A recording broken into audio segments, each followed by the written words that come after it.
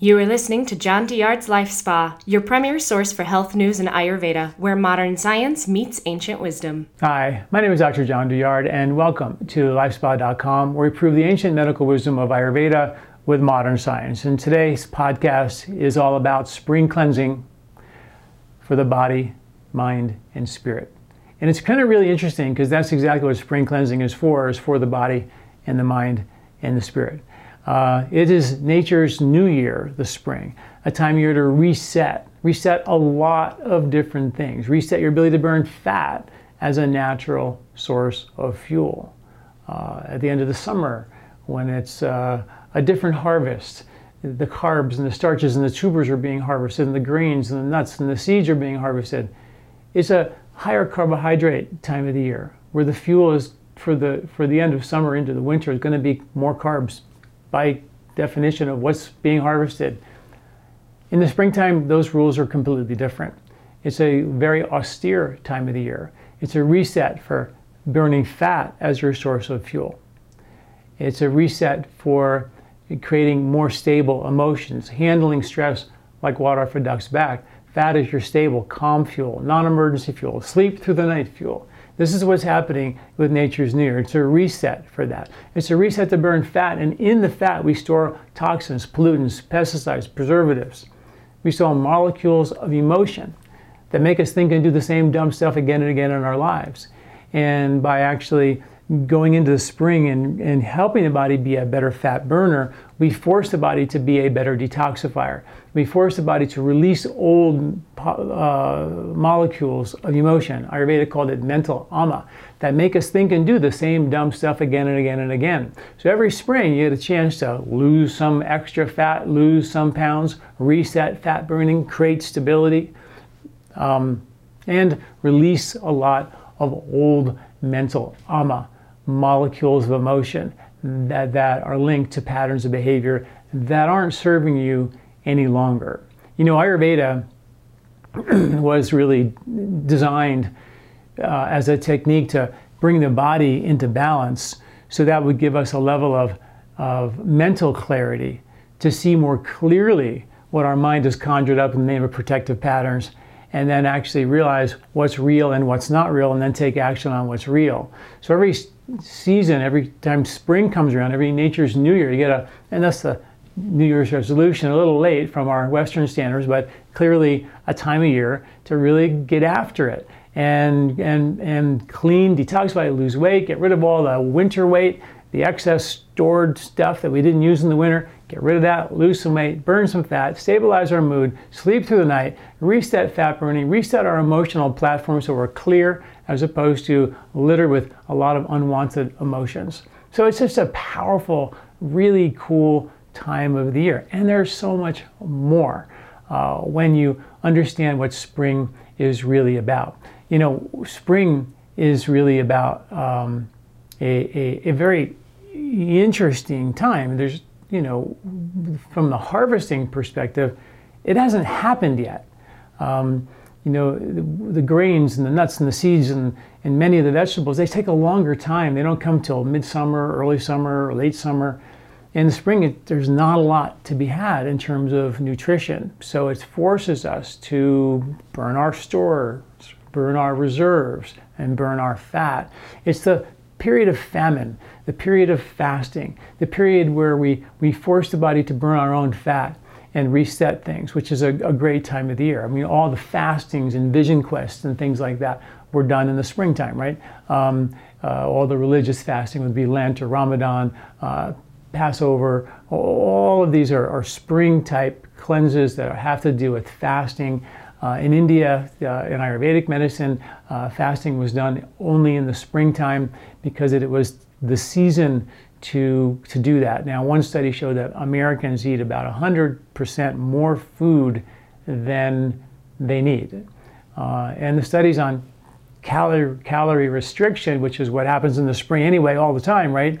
Is there's not a lot of food. We force ourselves to eat less. Well, the science shows if you eat 30% less food, that you have all kinds of significant benefits, including weight loss and lower blood pressure and lower risk of heart disease and lower the BMI, basal metabolic index, you have lower blood sugar, lower blood pressure, all kinds of things. I mean, the benefits and the research on calorie restriction is just like off the charts. And that sort of launched all this research into calorie restriction, time-restricted eating, and fasting. And now we know there's Nobel Prize-winning science on fasting that shows that when you actually fast, the body goes into a process called autophagy, which means eat thyself, where the body starts gobbling up all the unwanted cells that are in between, that are not either damaged or not being used. All the intercellular junk that clogs up the lymphatic system gets cleaned up and scrubbed and repaired. So the body takes broken parts and makes new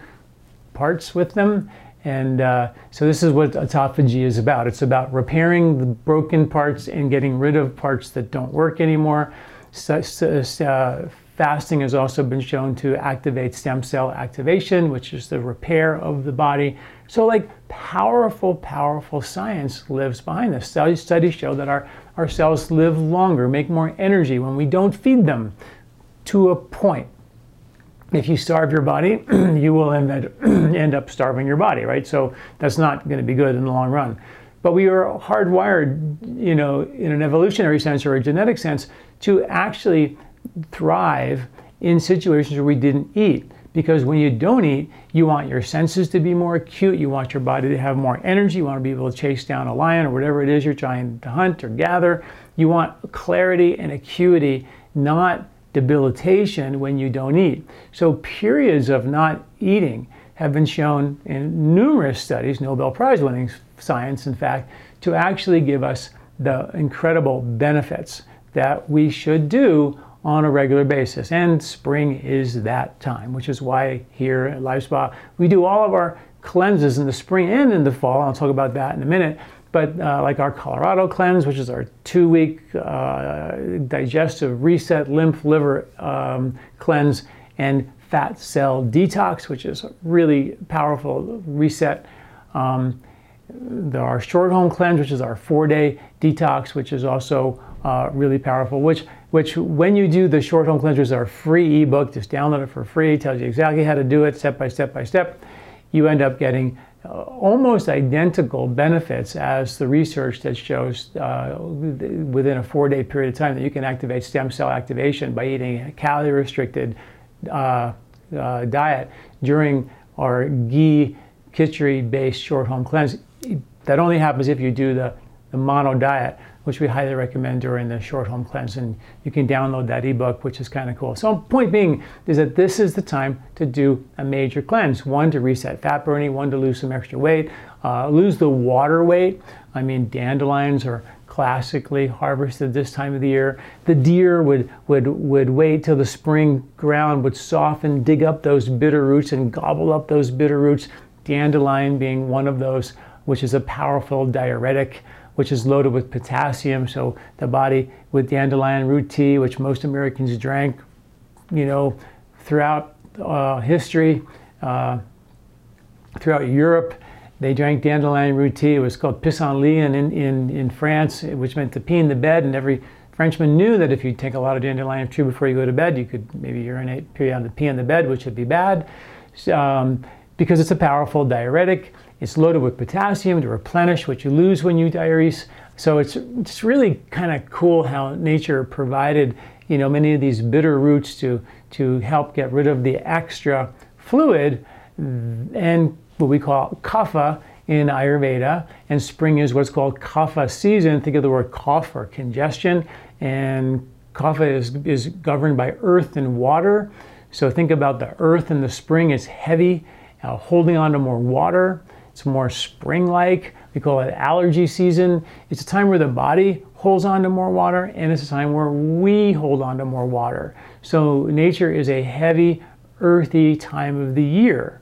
Now, if your body type is kapha, and you are in the kapha season, which is spring, and you're eating kapha aggravating foods, which are things that are sort of earthy and watery, like heavy comfort foods, higher fat foods, rich foods tend to be more heavy in nature. Dairy, more congestive, things like that will make more mucus. So if you're a kapha body type in the springtime, eating kapha aggravating foods, you're going to potentially experience way more kapha, which could be experienced as weight gain, water weight, heaviness, tiredness, dullness, things like that, because there's too much weight. But nature said, you know what, I got this. If you guys would just listen to me for a minute, now called Nobel Prize winning circadian medicine, which Ayurveda was all about thousands of years, I'm going to harvest for you all the antidotes for the tendency for you to gain more water. And it's going to happen with things like dandelion root and other bitter roots in the early part of the spring, Oregon grape and golden seal and burdock root that were traditionally dug up in the early spring and put in soups and stews to help kind of cleanse the body, cleanse the liver, scrub the intestinal tract, increase bile flow, which is like the Pac-Man inside your liver, cleaning up your liver.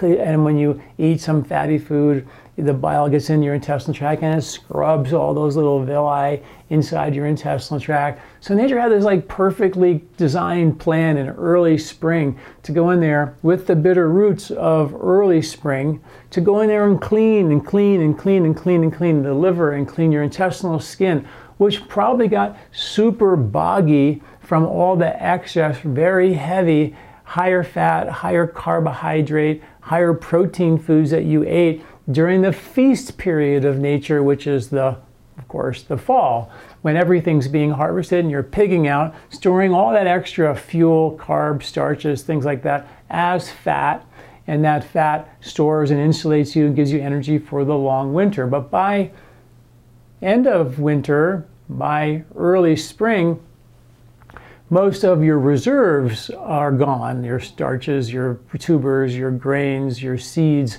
many of those reserves could be gone, and then you're looking down the barrel of a late winter, early spring, and wondering what we're going to eat. And this is the traditional time people started in March, do a lot of their fasting, because perhaps there just wasn't any food. And when you fast, the brain burns fat, and fat is the spiritual fuel. It's the stable fuel. Sugar's up and down and up and down. You get energy to go run up a tree, save your life, and then crash.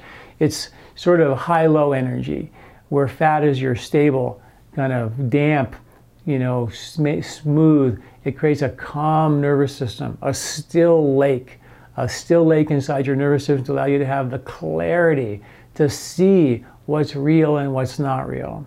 When you're on the way to being injected from a candy bar or a 20-ounce Coca-Cola or something crazy with 120 grams of sugar or more probably, and then it injects you, you're on your way to feeling great, but then very shortly thereafter, you're on the way to feeling bad, and then you have to crave more to get back up there. That's the sugar craziness. And that sugar craziness up and down and all those starches up in the mammal world, that would make them a little nutty, activate receptors like serotonin, and they would mate and fight and go into the rut and go crazy from all the sugar, right? So we have a culture that in the last 50, 60 years has been built on sort of that craziness a little bit. But in the springtime, the rules were different. The rules were, traditionally, there wasn't a lot of that. There was, very austere foods that forced the body to burn fat, which is calm fuel, to give you a level of mental clarity. And you're detoxifying toxins that may have accumulated, yes, even in your brain, in your fat.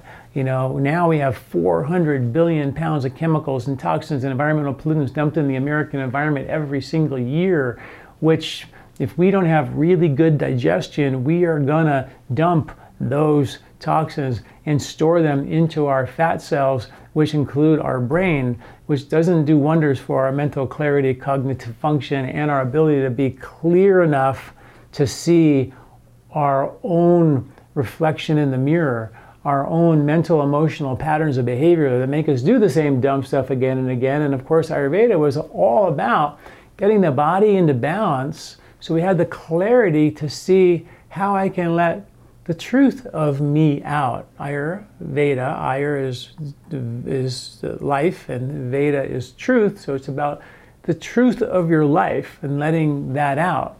So in the springtime, it's a time to get the body to burn that fat, detoxify, create a level of mental clarity and composure and calm, and then see how you can take action to free yourself from old protective patterns of behavior and do what Ayurveda calls play the game of life.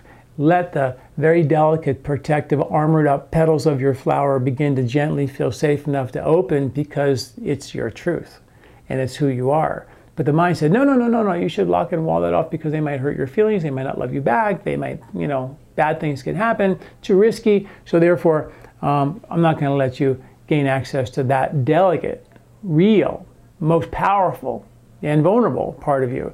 So I'm going to force my body I'm not going to let that out. So I force my body to hold that, and the goal is to let those delicate petals of the flower open and let them out and let who you truly are out. So that's what Ayurveda is about. That's what the whole point of spring is. Spring cleansing for the body, for the mind, and the spirit is such a powerful tool for us because, and a window not to be missed. Now the cleansing in the fall, and the dandelions come in the spring and they seem to go away in the summer and then they come back in the fall. There's a powerful need to detoxify in the fall as well. At the end of the summer, there's a bunch of heat which dries you out. It can and the liver becomes overheated from all the heat from summer, so that needs to be dissipated out of the body. We detoxify at that time, but at the same time you're detoxifying in the fall, you're also getting ready for winter and doing some rebuilding as well. So it's a completely different animal in the fall than it is in the spring. And the spring is a wonderful time to not miss out on nature's new year and all the benefits that come along with getting your body detoxified and getting the benefits of a spring cleanse. So excuse me. So one of the things about the spring, like I said, it's a time of fasting, a time of calorie restriction, and you can do a handful of that, and you should think about eating less food in the spring. Now, of course, we do publish a grocery list for every month of the year, a recipe list for every month of the year, and a superfood list as well for every month for free. It's called the 3 Season Diet Challenge, and you can get that for free. Just sign up on my website, right on my homepage. And you start realizing that, wow, the harvest and the recipes in March are pretty austere. There's not a lot of heavy, fatty foods in them. So it's kind of much lighter and less dense foods. So therefore, I'm going to not have that overwhelming amount of calorie. I'm going to have to force my body to get energy from its internal reserves, which is this fat, and that's how we reset fat burning. So thinking about some simple strategies in spring, like calorie restriction. Like I said, if people ate 30% less food than the 100% more that they're eating, right? The average person eats 100% more food than they need. They eat 30% less than that. Still eating 70% more than you need, right? But all these amazing things happen. So thinking about just dialing down the calories. One way to do that is just to eat less, which is sometimes harder than others. Even you eat off the seasonal diets, that makes it a lot easier because you're just not going out and buying a lot of pastas and things like that. Also, in this time of the year, calorie restriction, intermittent fasting, time-restricted eating becomes a thing. Time-restricted eating means just not eating all the time, making windows where you don't eat that much. So the first step in that process of building yourself up to being a fat burner is to have a 13-hour fast from supper all the way to breakfast. And then once you get good at that, the next step from that is to have a 16-hour fast from maybe lunch all the way till breakfast with an 8-hour eating window. And this is what we wrote about back in the year 2000 when I wrote my book, The 3 Season Diet, and we did a study on people eating, it was a weight loss study. We had people eat 3 meals a day, get off this, that was back when everybody was eating 6 meals a day, like that was the craze. So we got them off of 6 meals a day, had them eat 3 meals a day, then we had them make a supper a little bit smaller, like a soup or a salad, then we had them make them supper a little bit earlier, then we asked them, as they got better at it, to eat no supper and just have breakfast and lunch, and then have from lunch nothing all the way till breakfast the next day. and they lost like 1.2 pounds per week during the study. But what was really crazy was we measured their anxiety, depression, cravings, fatigue, insomnia, and exhaustion after work, and they were all significantly improved just by, having really not everybody got to just 2 meals a day. A lot of folks weren't ready to take that leap, but once you get down to that ability to do, again, calorie restriction, where you're having a breakfast and a lunch, much less than an 8-hour eating window, and then nothing from there all the way till breakfast, you're forcing fat metabolism. So interestingly, right, all this new research about 16-8 and all these calorie restricted, time restricted eating, intermittent fasting techniques were commonplace in Ayurvedic medicine, kind of the norm. And they have an old saying that says 1 meal a day is for a yogi. One of my greatest teachers when I was studying in India, he was 90-something years old. He ate 1 meal a day.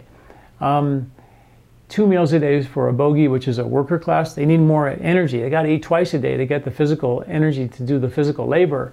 And 3 meals a day was for a rogi, which is a mostly dead person sick in a hospital. So, they don't even have a name for 4, 5, and 6 meal a day people because you're mostly dead at 3, right? So the idea that we should be eating, 6 meals a day is crazy. And then based on that saying, I designed this eating plan to go from 3 meals a day or 6 meals a day to 3 meals a day to an earlier supper to a lighter supper to no supper, and then have that longer window. And we saw a significant weight loss and benefits there. And, then once you do that in the spring, and Ayurveda recommends this only in the spring, by the way, because it's the kapha time of the year. So if you're going to fast, this would be the window to do that. And it's not for everybody to fast, very definitely not.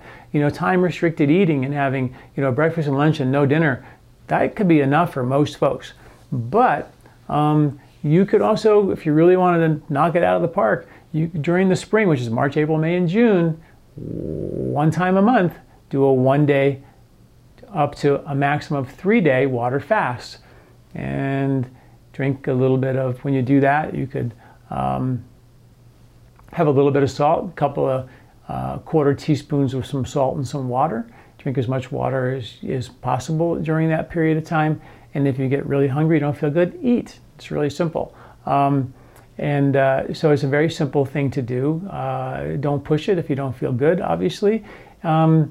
And that's another strategy that you could do in the springtime to get that autophagy and some of that stem cell activation. Now, you can also do some of the cleanses that we talk about as well, which are like the short home cleanse, which is the 4-day detox, which really mimics some of the things that we do to get the autophagy and stem cell activation. And then the 2-week Colorado cleanse, which is a powerful digestive reset, liver lymph cleanse, intestinal repair, and detox of the fat cells. And if you do that as the mono diet, like we suggest with the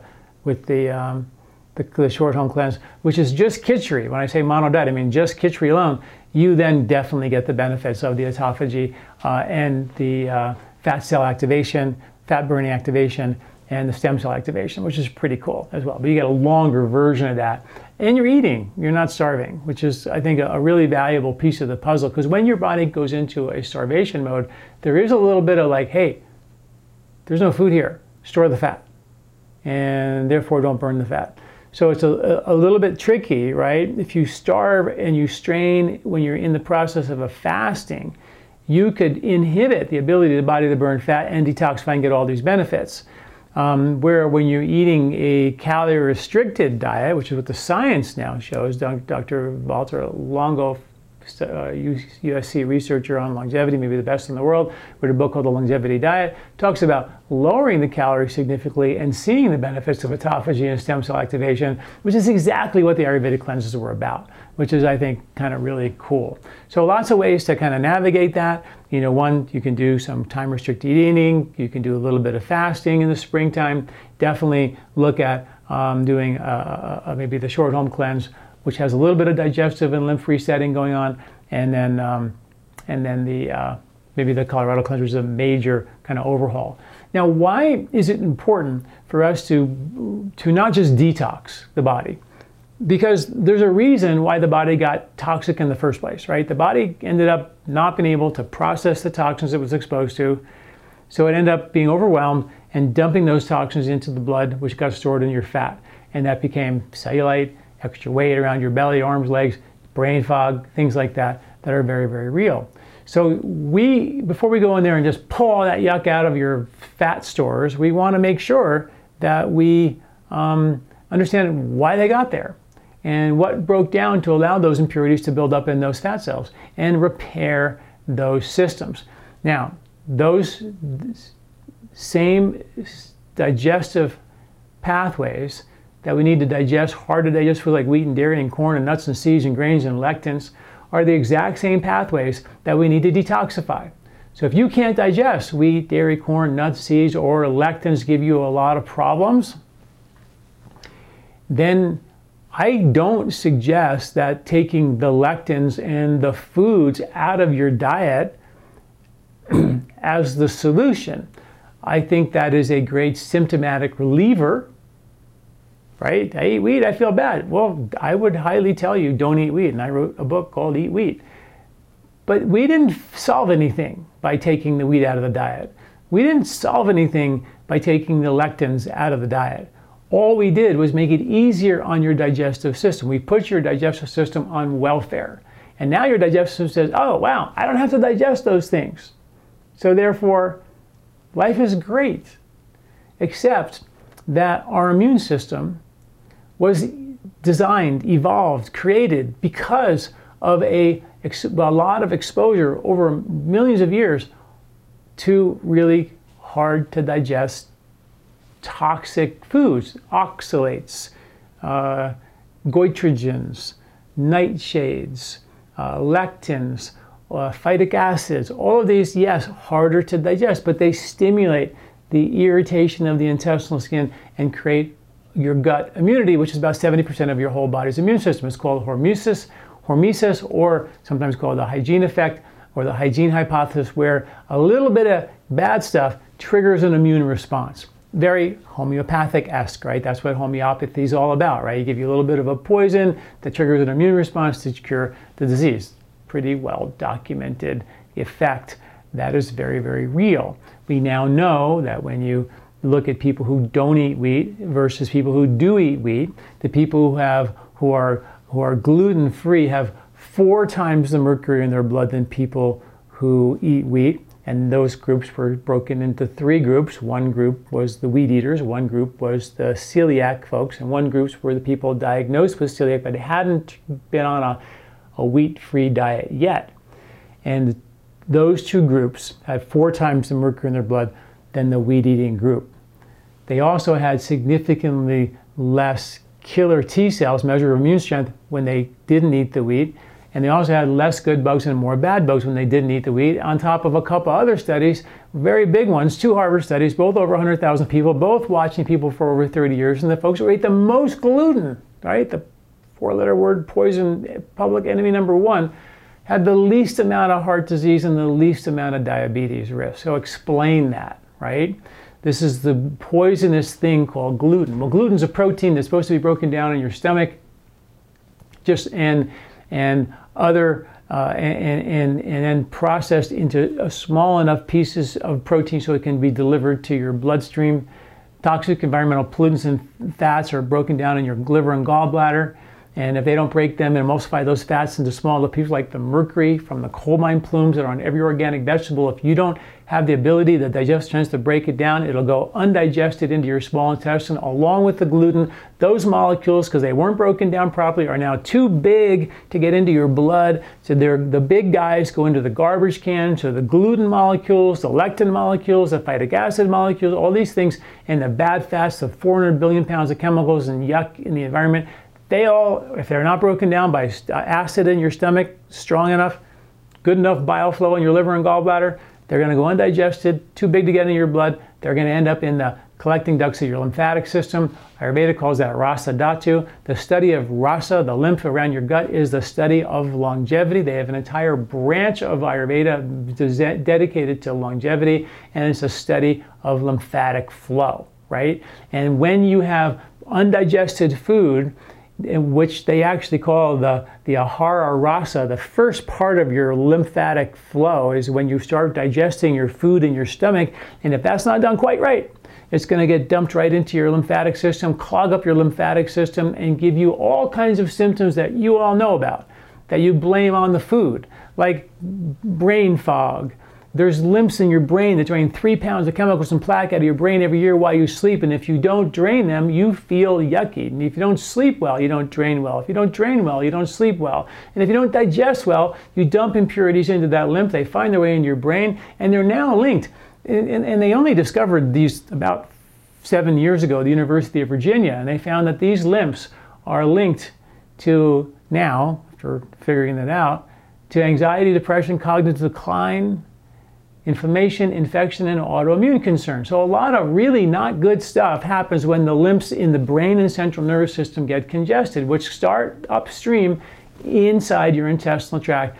I call it the most important half inch in your body. It's probably more like a quarter inch, maybe even like an eighth of an inch, but it's really small, where the lymph meets the little villi in your inside of your intestinal tract meet the lymph on the outside of your intestinal tract. That's where the rubber meets the road. That's your intestinal barrier. And that is like the 3 little bears in there. If that gets broken down, it has to be not too dry, constipated, right? Can't be too wet, slimy, or loose. It has to be just right. And if it ain't just right, the bugs don't proliferate properly, the intestinal skin as a barrier breaks down, and you let these undigested proteins and fats go right into the lymphatic system. They're too big, and they clog it up, and they create belly fat, hard science behind that. Those fats, the good guys, that you're broken down by good bile flow, are supposed to be delivering energy as fat to every cell of your body as baseline energy. And if you can't deliver that because the road's closed, because everything's clogged up from a bad digestive system, not wheat.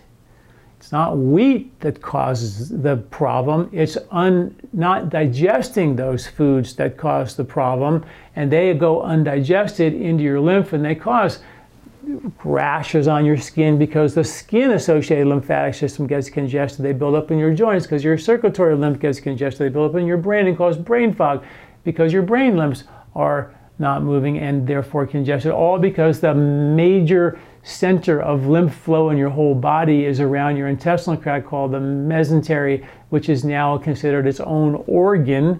Used to be the stuff that held your intestines in place, and now we know it's an organ that is 90% lymph that does major things for immune function, and if that's congested, you've got big problems. Now, Ayurveda said that lymph is the link to longevity, right? And if that's congested, you're in big trouble. So I'm telling you, if you have digestive issues and you can't eat wheat or dairy or nuts or seeds or lectins, taking them out of your diet is a good first step, no doubt.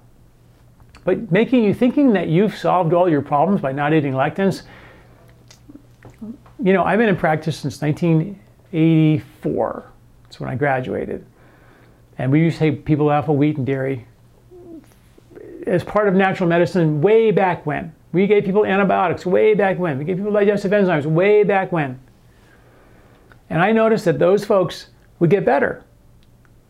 But then 6 months later or so, they come back and the problems would be back. So then we take soy out of their diet and take something else out of their diet. And you start marching down the road of taking stuff out of their diet. And then what happened is all these allergy tests and food tests became really popular. And I have people still come in, they have one allergy test and they have a list of foods they can't eat. 6 months later, they come back with a new allergy test with another list of foods they can't eat. And then another one. It keeps changing, but we keep stacking up all the food we can't eat until there's nothing left to eat. Come on. We can do better. We got to stop treating the symptom and start treating the cause. And the cause is a broken down digestive system. And why did that happen? Well, and before I even go there, it's so important, I think, to realize that if you don't digest these foods well, and you just think I can stop eating them, and you will feel better, what about the mercury on every organic vegetable from the coal mine plumes? What about the 400 billion pounds of toxic chemicals dumped in the American environment? 2 million of those are cancer causing. What about the pesticides sprayed on almost every food that's now in the rain that you can't get rid of? So if you don't have really good, ridiculously good digestive strength, and you find yourself needing hydrochloric acid and digestive enzymes, I'm telling you, this is not the solution, okay? I, got here because I didn't have great digestion when I was younger. I had a lot of interesting, health issues that I've been able to navigate over my life. But I'm 62 years old now, and I absolutely have better, stronger digestion today than I did ever in my life before. And the idea that you don't make digestive enzymes as you age, that you can't digest well as you age, I just don't believe that. I just think that if you don't digest, you need those things. There's things that we can do to fix that. And you can do it with natural things like foods and herbs and natural things that are designed to reset function, not create a dependency on the next pill or powder. That's not where we want to go. We want to reset function. And every time spring comes around, you have this huge opportunity to reset digestive function. And who wouldn't do that? That just makes no sense to me why we wouldn't do that. So resetting digestive strength is so critically important, which is why we do that before our cleanses, as part of our cleanses. When you think about one of the reasons why we have poor digestion, obviously pesticides kill the microbes that help us make the enzymes that help us digest these foods, so you got to do organic, and even then you're going to be exposed, but at a level that if you have good digestion, you can keep things moving pretty well. We have all the environmental pollutants, which are very hard to digest. The mercury overwhelms us, and that becomes a problem. We have a lot of issues like the processed foods. I mean, taking wheat, dairy, nuts, seeds, lectins out of your diet is sort of like eating processed food. You're taking anything hard to digest out of the diet. So I don't stimulate this need for a really good, robust digestive system. I don't trigger and irritate the intestinal skin to respond with an immune system that gives me strength and a protective barrier because it's constantly being a little bit under attack. This is how we got here. Not by eating only super highly processed, easy to digest foods. We go on welfare, like I get a job when I get a check in the mail, right? We can't do that.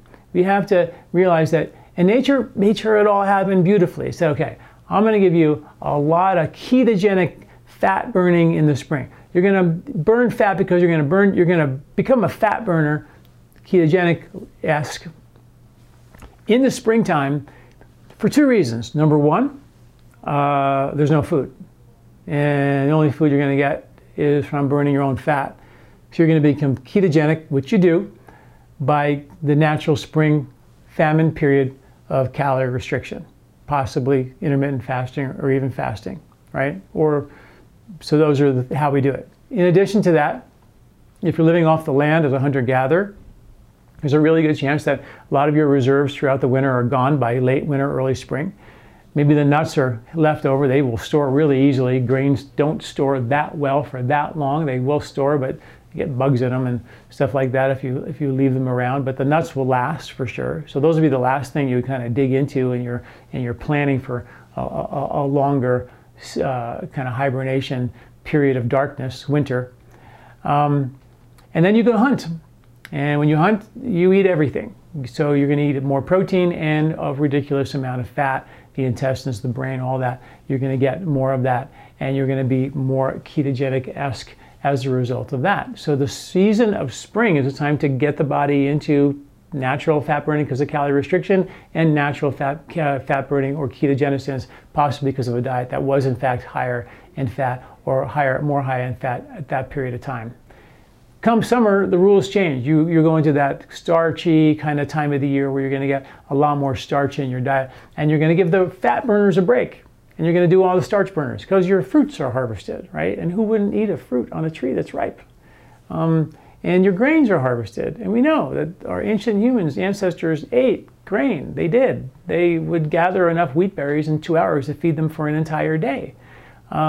We acquired a gene some 2 million years ago, it's said, not exactly sure when, to make our own amylase. We didn't make our own amylase before that, but now we do. And why would we make amylase, which is an enzyme, a digestive enzyme, specifically for starch, if we didn't eat any starch, right? We did. And probably ate a lot of it, a lot more than we think. Now starch is like a four-letter word. Nobody wants to eat any starch at all because carbs have been bad. It's only because we ate so much of it in the last 60 years and we've overshot that runway. And now we go ketogenic, everybody feels great. But the ultimate landing of all this, I hope, would be that people realize that we're part of a circadian annual rhythm, and the diets change dramatically in nature from a higher protein, higher fat diet in winter and more fat in the late winter to a lower austere fat diet in the spring where we go into famine periods, or possibly ketogenesis from a lower calorie, higher fat diet from hunting, and then a high carb diet to our starch diet in the summertime to a higher protein S diet and a higher fat diet in the winter. So we go from a Atkins diet in the winter to a kind of Jenny Craig low fat diet in the spring, to a low cal diet in the spring, to a high carb Dean Ornish sort of Pritikin diet in the summertime. So it's hard to ignore the logic of that. And somewhere along the way, you see these little windows of ketogenesis, these little windows of getting more fat and not having calories and just doing fat as fuel to reset fat burners. And then you have carbs in the summer. So we kept shifted the body's fuel supply, so we never overshot any one runway. We never ended up getting bugs in the gut that just were starch, delivering sugar bugs, right? That's what happens. You eat nothing but sugar and starch, you're gonna end up with really good bugs to deliver sugar and starch. And if those starches are processed and bad for you, you end up with prediabetes, right? So now everybody says, starches are bad. You gotta eat nothing but fat. Well, that's not probably how it was. I mean, when you look at the best anthropologists, they tell you that the hunter-gatherers, ate about 30% of their diet as protein, and about 40% of their diet is starch, and about 30% of diet is fat. So it was fairly balanced, actually, and it wasn't extreme like we like to do. It was sort of fairly balanced, but it did shift seasonally, and we have hard science to back that up. This is Stanford research on the Hadza tribe, the last remaining hunter-gatherer tribe, and the Hutterites, which are the traditional farmers from Austria, and we found that their gut bugs dramatically change from one season to the next. We know that the bugs in the soil change from one season to the next. So really cool things are happening, and that's also why it's so important for us to understand spring, because there is a microbial surge in the soil in the spring. In other words, bugs just go crazy in the spring. It makes sense, right? The ground is warmer, it's muddier, bugs seem to like that, things like to grow in that. In the winter, the bugs are there, but there's this major kind of population thing happening in the spring. And those bugs, where they go, they love to go to the roots of those plants and they attach to those plants. There's a symbiotic relationship. Those bugs need some chemical that those plants deliver, and those plants need those bugs for something, and they work together, and we end up having this beautiful relationship that if you eat those spring foods, you inoculate your butt bugs with those seasonal bugs that help you decongest in the spring. Bugs from the summer, which dramatically change, will help you dissipate heat in the summer, and in the winter boost immunity. Remember the story that I've told a couple of times where the deer who ate bark in the winter had a special type of bug microbe in their gut for digesting bark in the winter. They had different bugs in the summer for eating leaves, but if they gave the deer bark in the summertime where they had the wrong bugs, didn't have the bugs for bark, they had bugs for leaves, but they ate bark in the summer, it caused such a level of indigestion it could kill the deer. So, wow, what does that mean? What should we do? Does that mean we can just eat whatever we want? No, we should recognize that foods out of the ground that weren't sprayed have natural microbiology on that are inoculating our gut and giving us this incredible, beautiful new population to give us seasonal benefit. And those bugs laterally transfer or horizontally transfer their genetic material into our gut bugs and into our genetic code to tell our genetic code, hey guys, this is what's out there all winter and this is what's been going on. You guys better get ready. And if there's any weird new stuff going on, that's how we communicate with our genetic system, so we prepare ahead of time, ahead of the curve. Those little bugs, there's trillions of them, are like our little feelers for the outside world, and they tell us genetically what to do and prepare for. Pretty cool, right? So this is what we do in Ayurveda, is we do a complete overhaul for repairing the intestinal skin with a superfood called khichdi, which is split yellow mung beans. Somebody had to take the time to cut the bean and take the husk off and split it. It's a lot of work. Yeah, they really wanted that husk out of there for a reason. They would take time to hand dehusk the rice, with therefore no arsenic. They would put that in the pot, cook it with special digestive spices, and you would eat nothing but that for a week during the cleanse while you're to repair and heal your intestinal skin. They would then take ghee every morning, and the ghee, which is clarified butter, is phenomenal because it's basically the highest source of butyric acid on the planet. And when you take ghee, you're literally taking the milk and boiling off all the milk cells and protein, and you're just taking the fat of the ghee, which is the highest source of butyric acid on the planet. And it turns out that inside your intestinal tract, there are a handful of microbes, really important ones, that make butyric acid for a living. So there's literally bugs in your gut that make ghee, in a way, you could say that. Which means that how did they know to take milk and boil off all the milk solids and end up with this really, really pure fat? And it turns out that that ghee is so incredibly healing and repairing for your intestinal skin. Many of your microbes eat the butyric acid, which is highly sourced in ghee. The colon cells use butyric acid as their number one driver for energy for the cells that line your intestinal tract. They're immune boosters, they're anti-inflammatory. The benefits of ghee, grass-fed ghee, by the way, really important, is so powerful. But it also is fat. So when you take it a little more every day, it flushes your gallbladder. And all of a sudden your gallbladder has to dump a bunch of bile. Well, what's bile? Bile is like a Pac-Man cleaning and gobbling yuck out of your liver. And when you flush it, the liver has to make new bile. So it has to then go and scrub and clean your liver even more. And while that bile is in your intestinal tract, it's scrubbing and cleaning your little villi of your intestinal tract. Cleaning. And it's cleaning it with ghee in the environment, which is the food for the good bacteria. So you're changing the environment of your whole intestinal tract by getting your bile to get in there and do its job. Now, why would bile not be there normally? Well, because of the highly processed foods, because of the bad fats, cooked vegetable oils, polyunsaturated fatty acids that they took out of our diet, or they told us were the replacements for the saturated fats, which were deemed terrible because they caused cholesterol levels. And they said, hey, cholesterol's bad, animal fat's bad, butter's bad, so you should be eating, highly refined seed oils, sunflower, safflower oils, canola oils, things like that.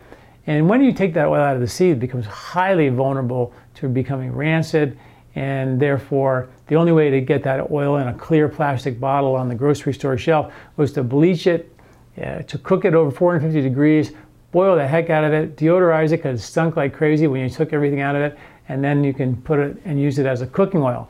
And put it in a loaf of bread, and the loaf of bread now stays squishy for a month. Bread didn't do that until you start putting oil in it. The oil on the bread is not digestible by us nor the microbes inside of us or on the counter, which is why the bread never goes bad on your counter. So when you eat it, where do those bad oils that they use to preserve the bread go?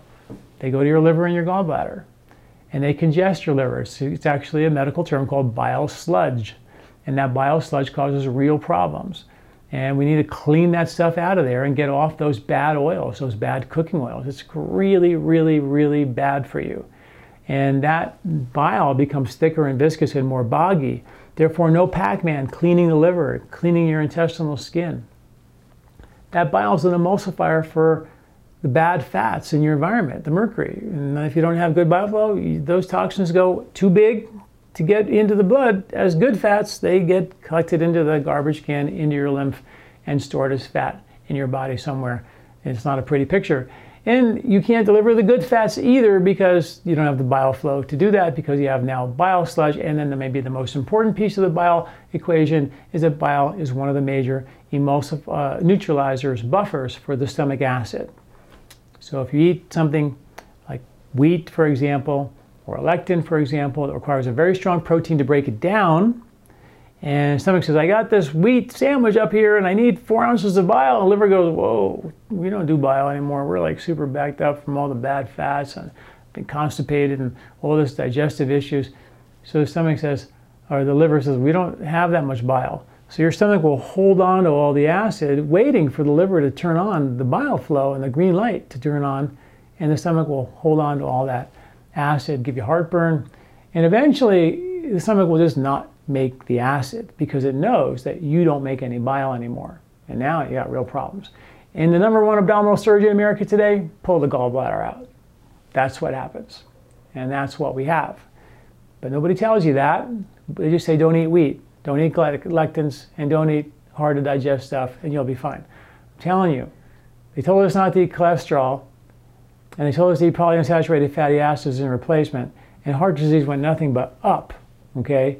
The polyunsaturated fatty acids were proven to lower cholesterol, but they actually did nothing to the heart disease except let it go higher and higher and higher. So let's not make the same dumb mistake again that we did with Western medicine concepts, which are just to say, oh, let's just treat the invader and not treat the host or the invadee, right? That's what we did we do that with everything. Let's just kill the bad bug and we'll be fine. Well, now we turned out you're using an antibiotic to kill 1 bug out of a trillion, and you can't do that. You're killing almost all the bugs to kill 1 bug out of a trillion. It doesn't really make any sense, right? It doesn't make logical sense. And now we have problems with bacteria-resistant, antibiotic-resistant bacteria, superbugs, and things that are going to haunt us around the corner if we don't have really good, strong digestive strength, good bile flow, intestinal skin barriers that are protective, good lymphatic flow, and good liver function. And then, of course,